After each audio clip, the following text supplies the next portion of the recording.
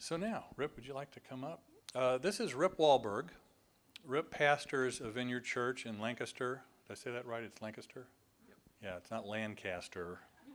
I learned that this year when I was up there. It's Lancaster, Pennsylvania. For what, about 8 or 9 years, I think you said? About 7.5. 7.5 years. 10.5. Okay. Rip is also a member of the spiritual renewal team that is within the vineyard sort of nationally. And this team's purpose really was to, in a manner of speaking, redig the wells of our heritage, because the vineyard was birthed out of a real move of the Holy Spirit. And for a variety of reasons, we sort of drifted, I think, in some cases away from that. I know when Phil Urena was here at the end of August last year, he and I were talking, and he essentially said that any vineyard that sort of came into existence after about 1998 was generally ill-equipped to minister in the power of the Holy Spirit. And I found that sort of interesting. But it really was because a lot of that had stopped being emphasized, had stopped being passed on, had stopped being taught. And so there were pastors that were coming up and really kind of were ignorant in many respects of the vineyard's heritage. And so part of the directive, I think, of the spiritual renewal team is to sort of bring that back, to help encourage churches to redig those wells and to have more of the Holy Spirit's presence in our services. And so that was why we had Phil come and asked Rip to come. And so we're going to try to do this periodically, just as to kind of continue to move in that direction. And so I'd like to pray for you, and then we'll turn it over to you. So, Father, I thank you for my brother Rip. I thank you for his willingness to get up early and to drive here on a Sunday morning and to be with us all day. So, Father, I just pray your blessing upon him. I pray for strength. I pray for your Spirit to be all over him, that you would guide him in what he is to share. Just bless him, Father, and bless those of us who will hear. Let us take to heart exactly what you would have us all to get from this. So we give you thanks and praise, and we offer this up now in Jesus' name. Amen. All right. Thank you. You're welcome. I'm actually not going to need this one. So, good to be with you all, and nice to share with you on a Sunday morning. A little over a year and a half ago now, we actually went to Saturday nights. And so it actually works very nice for me to be able to, we actually canceled church last night because we got about 1/10 of an inch of ice, a sheet of ice just across everything. So, but usually it'd be just have our service and then I can come and do this, and it's really wonderful. So it's nice to be with you. I am going to share with you this morning out of Daniel 2, so you're welcome to turn there if you have a Bible. You can be praying for me as I'm doing this. I thought I had this message on my iPad and realized that I don't. So I was kind of tweaking it in my head on the way down here anyway, so hopefully that part's fresher, and the iPad may or may not have been a help anyway. So the main thing I'd like is just clarity of mind and thought, and to see what it is that God's forming in this message, and that it would be delivered in a way that really is beneficial and that is proclaiming the kingdom of God. So Daniel 2. Actually, let me get there as well. I love this, I don't know what you would call it. Doesn't seem to me to be a podium, but a nice stand. Really, really cool, I think.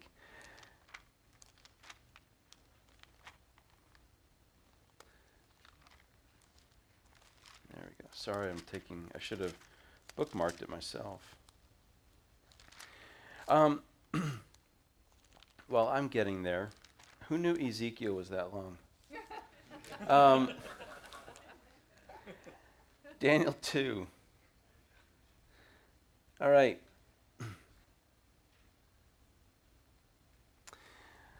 Let's just read this passage for a moment.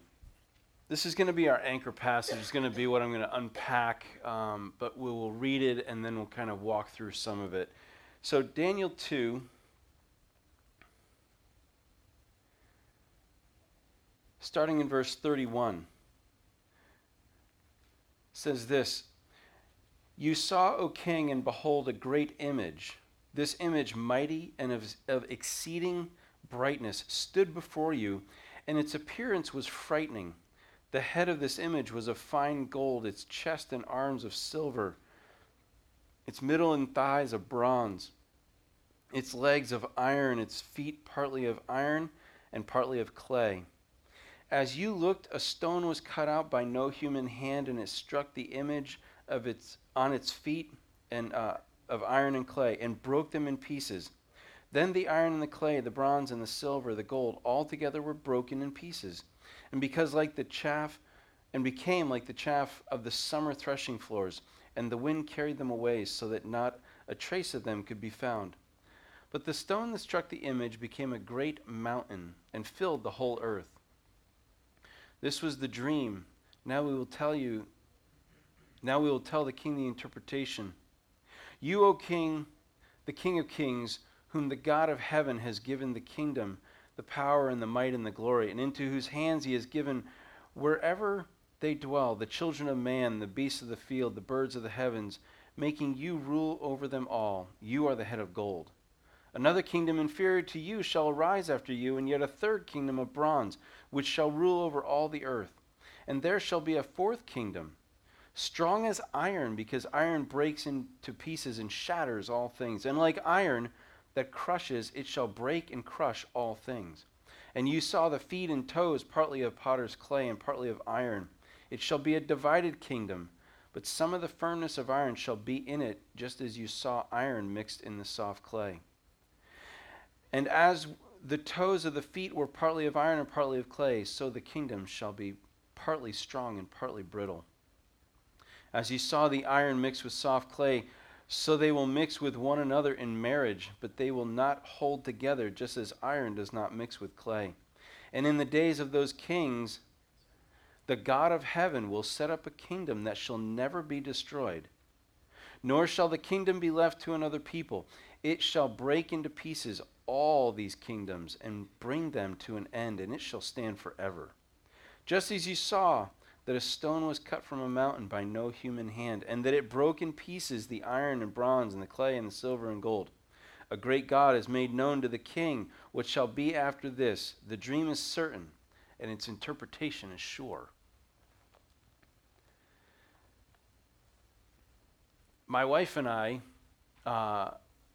seem to come from, let's say we approach ministry from, I'll call it, two different poles. And as I say this, understand that I love my wife dearly. I'm not trying to speak poorly of her. It's just, it exemplifies the struggle that in one way or the other we all go through that I want to talk with you about today. What I want to talk to you about today is this idea that the kingdom of God, in any capacity, wherever we are in life, whether we are a follower of Jesus, we profess him as Lord, or whether we would even call ourselves an atheist, no matter where we are, this idea that the kingdom of God actually does not share space. It calls us to something that we're going to talk about today. So my wife and I come at ministry, let's say, sort of from two different angles. I would not say she's resistant in the sense of completely antagonistic, although she probably started there, and has slowly been finding her way to yielding to the idea of how do I do this thing called ministry when I feel ill-equipped and incapable of doing it. Now I come at it from the other standpoint that would say, I want to give my whole self to this. There's nothing else in my life that I'd rather do. I do other things to provide for ourselves, but there's nothing in my life that I would rather do.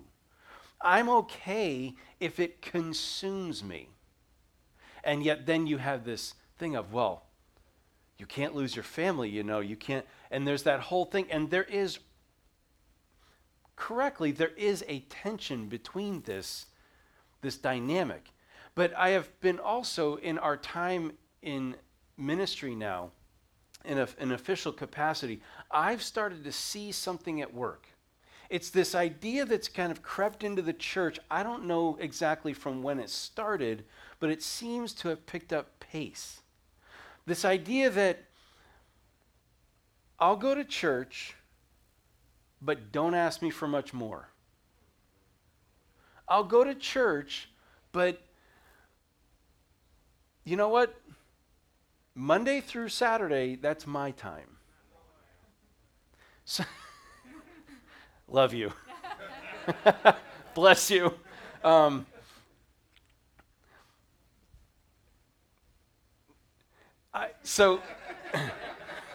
Just not used to that. Yeah, it's wonderful. It's really cool. So, and there's this idea that, you know what, this concept of compartmentalizing our time. And I find that it really doesn't work, because what happens is, if you picked up already in this passage and what we're going to talk about, there's a tension that happens. That this over here, I'm going to try to protect it. I'll give you my time here, but the other stuff I'm going to try to protect. Do you know that the Bible says to that? He who wants to save his life will lose it. I'm going to try to protect this over here, but the Bible actually says that's impossible. Because if you're going to try to save your life, you're going to lose it. But whoever will lose his life for my sake and for the gospel is going to find it. We hear that through this lens. If you've been in the church and a follower of Jesus for an extended period of time, you've probably become familiar with that scripture right there, and someone would teach it like this. Well, that has an eternal perspective. You give your life up for Jesus. You give your life to him, and eventually you go to heaven when you die. That's that dynamic that they talk about. That's kind of the paradigm from which they preach that message. I grew up with that kind of lens and thinking. But what I want to talk with you about today is the idea, what I call, that the kingdom of God does not share space.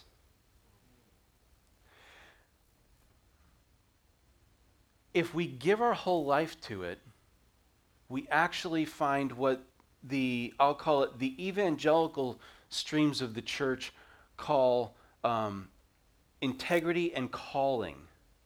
And the more, you may hear, revival or renewal streams of the church, they call it destiny. Then in the language is all about finding your destiny, God's destiny for you. But these things really are talking about the same thing. We've tried to compartmentalize our lives in order to don't infringe on my family time. Don't infringe on my personal time. Don't infringe on my, if I have a house in the mountains or a house at the beach, don't infringe on that time. But instead, the calling of the kingdom of God in every respect is one that cannot share space with anything else. And what I want to share with you is to share with you the difference between the dogmatic and the what my friend calls the phenomenological. I'll describe that in a minute. I want to share that with you, and then also unpack this dynamic from the scripture and others of how it is that we see that the kingdom of God doesn't share space, and what it is to live our life in an integrated fashion instead. The centrality of the kingdom that is willing to say Jesus is Lord. And then I'm going to finish by asking you about your own life and the dynamics that you find, because really what this is about is getting rid of idolatry in our life. So let's start. What's happened right here where we pick this passage up is how would you like to be in these shoes? Daniel is one of King Nebuchadnezzar's many prophets and part of his whole court and whatnot. And most of people in that even get into any kind of administration, or a lot of them can be what we call yes people. Oh, king, live forever. Oh, you're the greatest. And we saw that you can see this in various places. And we know that there's that, tell you what you want to hear kind of thing. Well, that was going on, and the king said, if you all can't tell me not just the meaning of the dream, but the dream itself, then you're all dead. I'm going to kill the lot of you. So this comes to Daniel, and he goes to the king's messenger who brings this to all the prophets, and he says, okay, can you give us a couple days? Can you give me just a couple days? Okay, I'll see if I can work that out. Somehow it works out. Daniel comes, he seeks the Lord for a couple days. He comes under this pressure to prophesy to the king and tells him not just the interpretation, but he tells him the dream itself. Now that's pressure. Today we kind of go up and say, God loves you and has a wonderful plan for your life, be blessed, and that's a prophetic word. Like, that one kind of separates the men from the boys, if you will, right? So this is where we pick up this passage, and Daniel says, this is the dream. You saw this statue that we read through. It had a head of bronze, it had a torso of silver, gold, silver, bronze, and then iron and clay were the feet, right?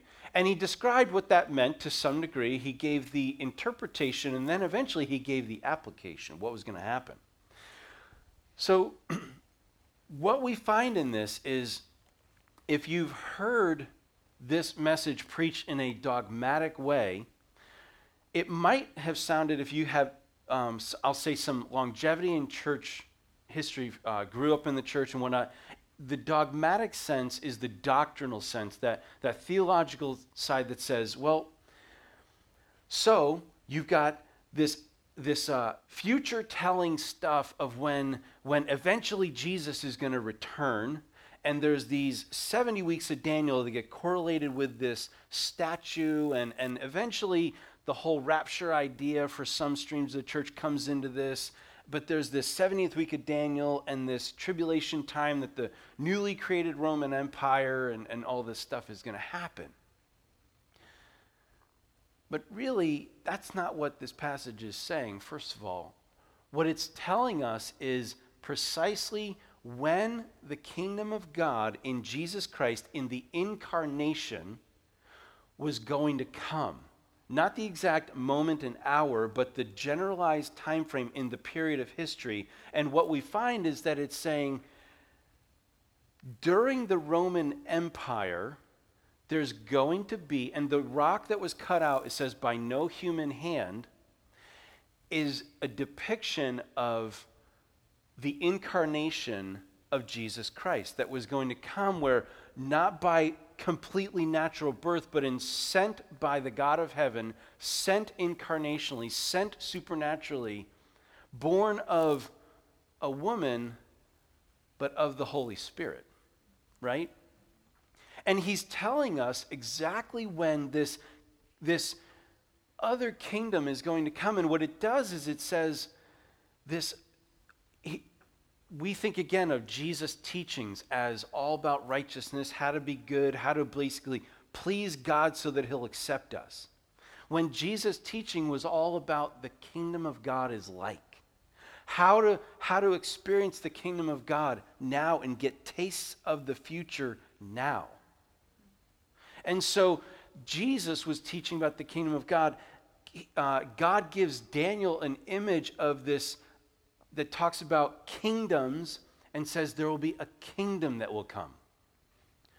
So, the dogmatic sense is the one that I'm just telling you right now. But then you have what my friend calls the phenomenological. I barely know what that word means. So, exactly. Ology is the study of whatever, and okay, what's phenomenal, Well, whatever. What I'm trying to say is, what does this look like, and what do we take away from this? How do we interpret this in what I call, he says phenomenological, I say in 3D living color. Because we look at the Bible here, and it's in black and white in 2 dimensions. It's on my paper. And we read through it really quick. But what does it look like with texture, with color, with 3D, when it jumps out? What would that have been in real life? What is this in real life? That's what my friend says when he says phenomenological. So, what does it look like? This is the primary thing that I want to focus on today with all of us, is we see that this rock, at the time that it comes, that was cut out by, it says, no human hand. We see that this rock was cut out, and it was small. And it was thrown, it was cast against the feet of iron and clay, the Roman Empire. And it broke it all apart. And then it says it grew to become or fill the whole earth. The Bible says that at one point in the fulfillment of all things, that when God's presence comes and dwells, it will fill and cover the earth. It will be all in all like the waters cover the sea. The presence of God will be so full among us, like it was at the first temple with Solomon, as described in the Bible, that it'll be like we're breathing the heavy air of the weight of God in our midst. So, here are 2 characteristics that I see in this passage that lead us to this idea of living an integrated life, a Jesus-centered life, where we don't compartmentalize stuff out. First of all, the kingdom of God is the least impressive, but it is the most dominant. A rock compared to gold, silver, even bronze, much less iron. It might look better than clay, I get it. However, let's go with the idea of what I'm sharing. A rock, I did this in our church, and I had a rock. It was a red rock, and my kids, I get them, for their birthdays, I get them dirt. Yeah. But the thing with the dirt is I get them dirt because in the dirt has gemstones from a mine. So I figured this is going to be cool to get my kids dirt, and they can sift out the dirt and find the unfinished, unpolished gemstones. Rubies, emerald. I mean, it's not like the amazing emerald, but it's fun. They love it, right? And one day, hopefully sometime in this year, we're going to take some of those and get them cut up and make my wife a mother's ring, which she asked for and begged for years, right? So anyway, I'm just a little slow out of the gate usually. So my son got a ruby that was about that big. Most of it's not that big, trust me. But happened to be, it was about that big. In its raw state, this ruby looked just like the red stones you would get in the bags from Lowe's or Home Depot to put in your garden as mulch, right? It looked just the same. Now, one of them has no value. The other had great value, or more value. It was, again, but comparatively, you wouldn't know the difference until you start to be able to see the attributes of the kingdom of God that set it apart, that have value in our life. Folks, guess what? This is what the world is rejecting, and they don't realize it. Why do we sit and be afraid of people rejecting the message of God? They simply don't understand it. That's what our job is. What do we care if how they're living their life? They're just not understanding the value of God. They're not understanding the nuances of even why we gather weekly, do you know that it just looks foolish to them?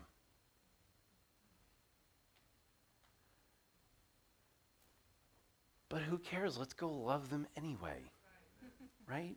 So, it's the one characteristic is that it is the least impressive on face value, but in its real value, once we become familiar with it, we would never throw it away, which is one of the parables Jesus told us about. The other characteristic that I see in this passage is the rocks cut out, cast against the statue, and then it obliterates the statue, meaning it's powerful. And after that, it grows and says it consumes the whole earth. Nothing can stand in its way.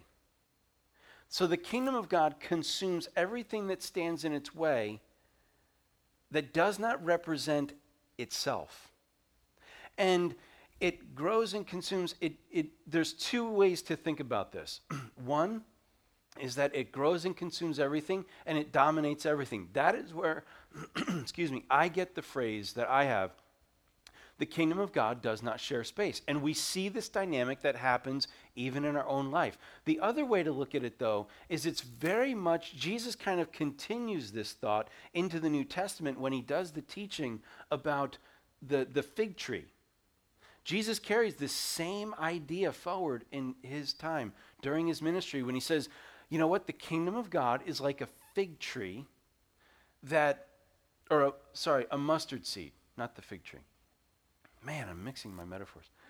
It's like the mustard seed that's the least impressive seed. It's the smallest, looks like it couldn't accomplish much, but when it's planted, after it's given time, it grows. And as it grows, it spreads its branches so that all the birds of the earth come and find their rest in its branches. It becomes the largest tree and all the birds of the earth. It is a depiction of the consuming greatness of the kingdom of God invading our world to restore all that God had originally planned. And God doesn't want to leave anybody out. God wants everyone to come find rest in his presence.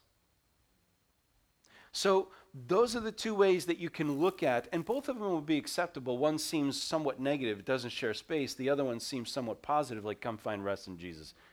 So both are applicable because in order to get the one, we have to shed the other. This is what I mean.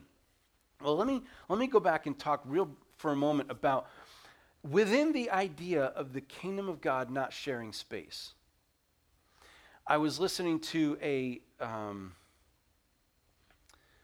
an audio message. I've listened to this message many times now, but it's an audio message by Os Guinness. And he gave it at the C.S. Lewis Institute. And it's from his book. Has anyone read his book or familiar with his book, The Call? It's similar to Rick Warren's book, The Purpose-Driven Life, in concept. It's about finding God's call on your life and living from it. So in order to respond to the calling of the kingdom of God, we can try to compartmentalize ourselves in our lives. Like I said, this is a tension that my wife and I have had. How much do you dedicate to the church and how much do you not? Because God forbid our family suffered. No, and I don't want my family to suffer, right? So it's a tension that we live with, but for the sake of maintaining our middle class lifestyle and various other things, the things that we have, the stuff that we have, whatever, for the sake of maintaining that, there are times when we live as if we are compartmentalized, and that draws our mind into this idea of churches inside the walls, but not outside the walls. So in his message, Os Guinness cited an Egyptian Muslim radical who said he was apparently not Saddam Hussein, Osama bin Laden's favorite writer, favorite author. His name was Saib Ketub, or however you say that. So in a book that he wrote, this man lived in the United States and went to college in Colorado in the 1940s. Think about this for a second. In the 1940s, he made this observation of the American church. He said, the church is chronically schizophrenic. In the 40s. Take that same concept, fast forward it into, I think it was the 80s or 90s, and it seemed like when it was the church was kind of in the heyday of renewal and a lot of good stuff, and they did an evaluation of the church in the greater California, LA kind of area, Orange County area. And they said, the church is private, this is where, whether it was written down or from memory. The church is privately nuts. I was memorizing this on the way down. I'm sorry.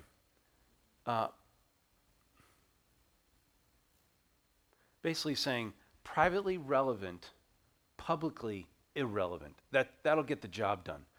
The second half was especially on the key of publicly irrelevant. Have you noticed lately the world is very disinterested in our message? They're even, not only in our message, they're even more disinterested in our marketing. We're publicly irrelevant. But we're schizophrenic. What they were talking about was, you know what? If we are to live according to what the kingdom of God even describes right here, we need to live our life with an integration. Now, integration has meant often be good and do the right thing when no one's looking. Again, that's very much a works righteousness mindset to the Bible and to Christian life. Integration integrity carries with the concept of integration. Not only am I the same when I'm alone, as when I'm with someone, but I don't compartmentalize my life. So here's another way of saying it. I told you how Os Guinness is talking about integration, okay? Bill Johnson, if you're familiar with Bethel Church out in Redding, California, he tells a story this way.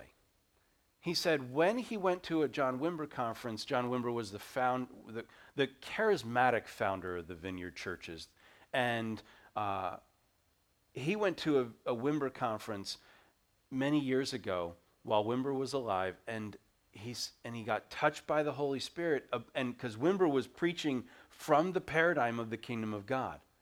And he had all kinds of signs and wonders following his ministry, just like Mark, the book of Mark and everywhere else Jesus promised.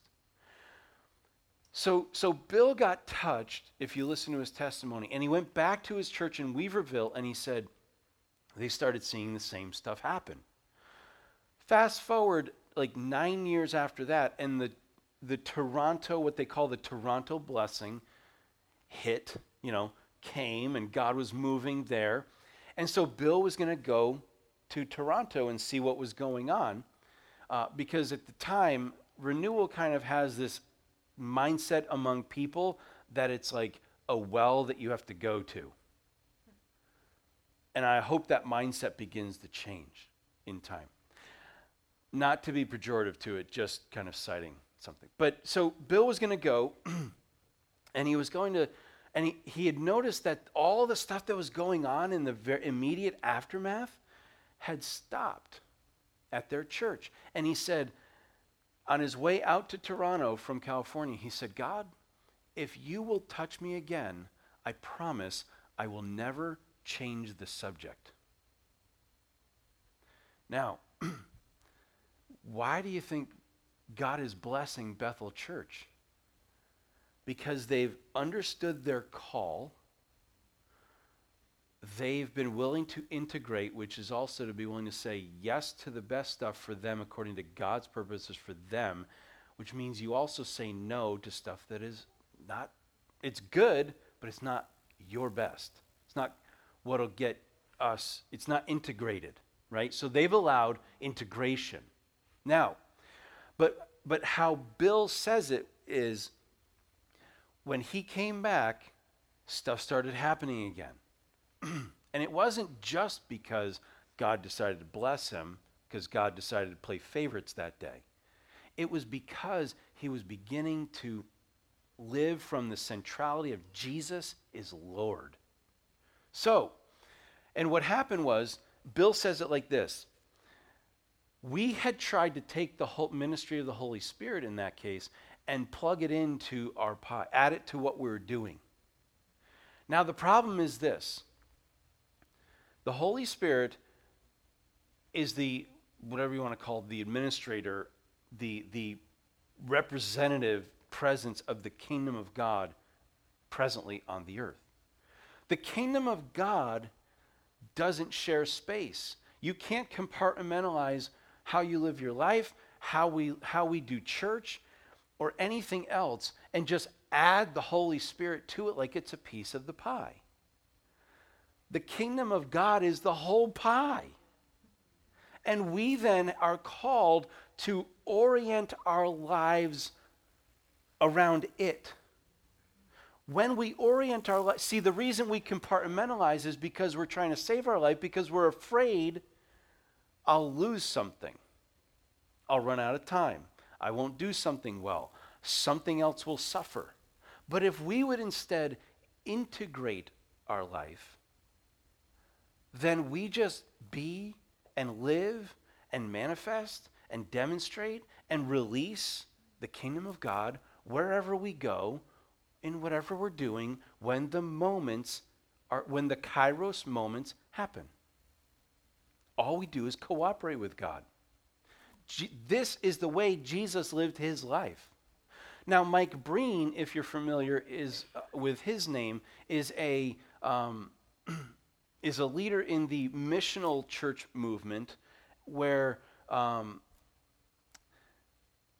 Mike says it this way. They tried, in his family, they tried to do what they called family and mission. Do you see the problem already? Yep. Family and mission. That would be like me in our life saying, well, we got family and we got church. One is family, the other is focused toward the responsibility.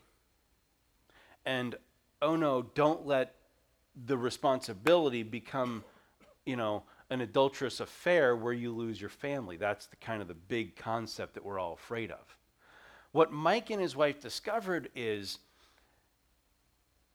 instead of family and mission, let's just do family on mission. And they integrated themselves so that, they had people over.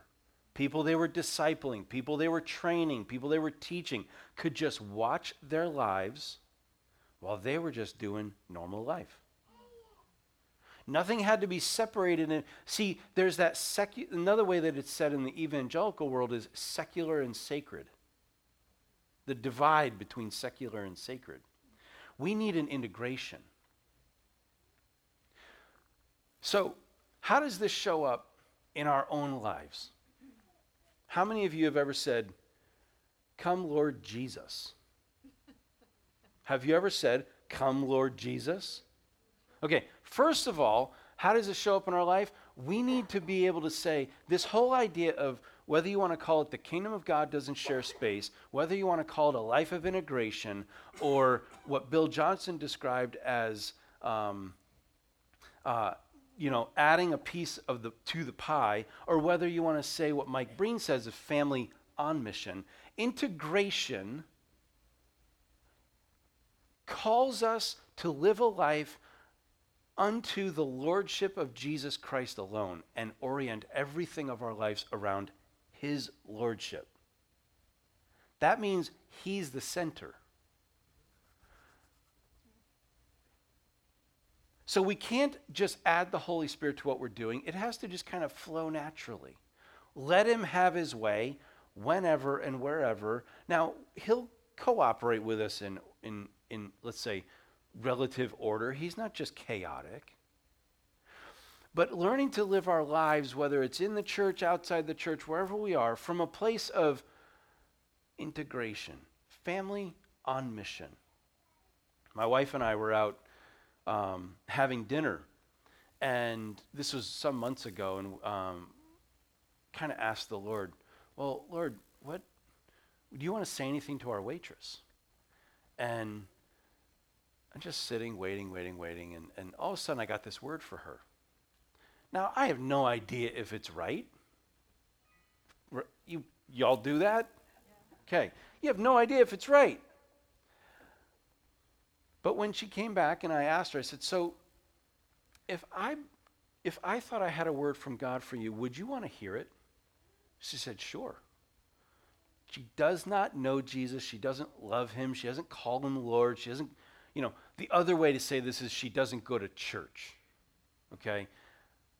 Forget that for now. The way in is the way on anyway. But see, so I said, well, here's the word. You've had a rough upbringing. You've been hurt many times in your life. And you have a rough exterior, but inside you long for people to know you personally and to appreciate the softness of who you are inside. And you don't feel that way. You've been looking for the answer to this for many years, and I'm here to tell you tonight that Jesus wants you to know that he is your answer. When you're ready for him, he's ready for you. My wife subsequently gave her another word, and in the middle of the restaurant, which was a very high-end restaurant, it was a treat for us, very high-end restaurant, and it was mainly cleared out, but there was 3 or 4 other tables. This waitress says to us, "Can I give you a hug?" And got up came around to each side and gave us a hug. I probably should have said, "Do you want to know him now?" But like I said, sometimes I'm probably slow out of the gate. So, because that was a Kairos moment happening. That was a God moment ready to proclaim the gospel to her. It was like half the gospel was proclaimed, the other half would need to be just offered. But this is how the Christian is called to live our lives. Instead of being frustrated by, this is my work time, this is my church time, this is my family time, this is my downtime. Because it doesn't share space. It's an unworkable dynamic. How many of you have ever said Jesus is Lord? We need to live our lives around the concept that the word for Lord in the New Testament is kurios. It means master, owner of everything. Here's the application for us. If anywhere in our life that we would say you cannot have access, he is not Lord. And if he's not Lord of everything in our life, we cannot lie to ourselves he is not Lord of anything. Let's stop lying to ourselves then. What could you not give up if he asked you to do it? What does he not have access to in your life right now? That you know of, or that if he asked you? Let the Holy Spirit of God come on you. It's just resting on you. Let it come. What if he asked you for it, would you have a hard time giving up? Would it be food? Would it be a relationship? Some other substance? A child? What could you not give up if he asked you? Mark, let him come on you too. It's just resting on you. Don't worry about it. Let it come. The reason God invades our life is not to rob something from us. He invades our life to set us free from the things that hold us back. From what? our purposes, our calling, our destiny as various streams of the church of God express it. The reason he invades our life is to set us free. We believe the lie from hell, from Satan in our life that says God wants to harm you by taking this from you. God is invading. Do you understand? The picture of idolatry is anything that is at the center of your life that God cannot have access to. And the church has all the tools at its disposal to dislodge those idols because they are not stronger than Jesus. If we believe the lie, then it is. But if we do not believe the lie about that, we will see the truth. We will experience and encounter the truth. But it's about saying Jesus is Lord. Any place that he does not have access to, he is not Lord. Can we stop lying to ourselves and maybe to one another that we've given everything to God? Because maybe once we can start saying that,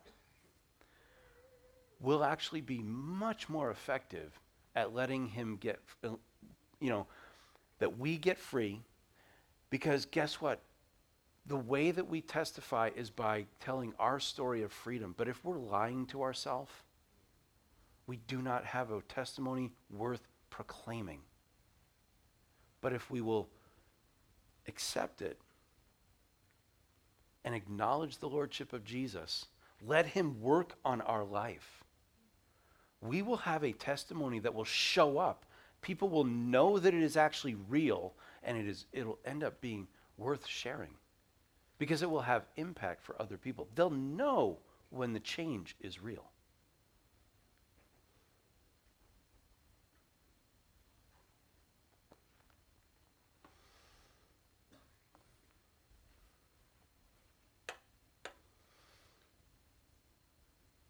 What time do we have till in an official sense?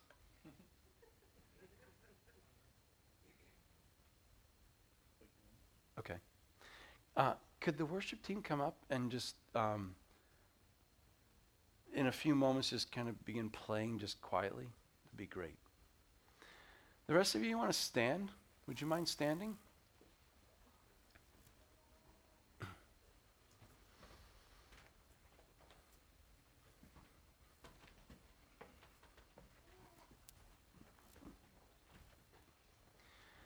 Some of you, if you've been hearing this morning, if you've heard words of accusation, understand that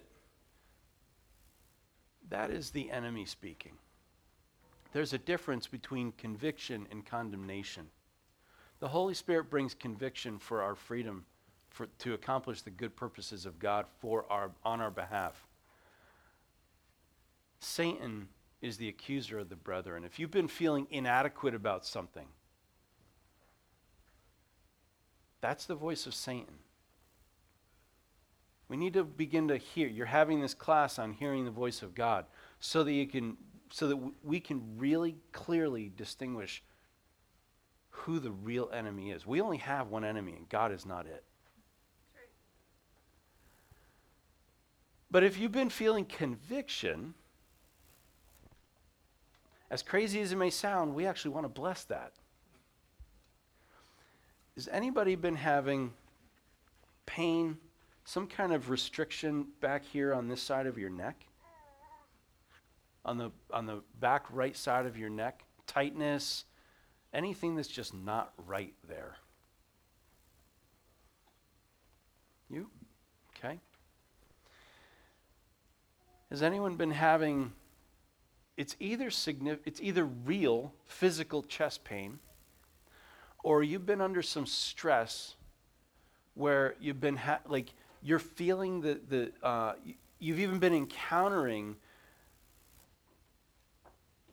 in your chest, because it's with your chest, a weight on your chest, the pressure of life.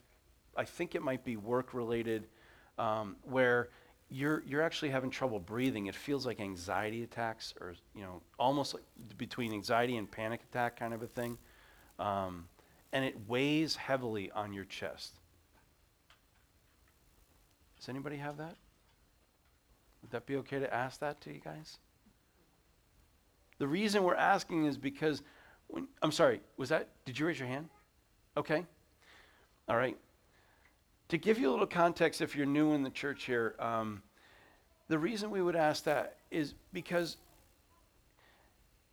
to not know something legit but express it, and if it lands, as we call it, God's desire is that through that it builds faith in the room that God's here. How could this person know it? God actually wants to do something.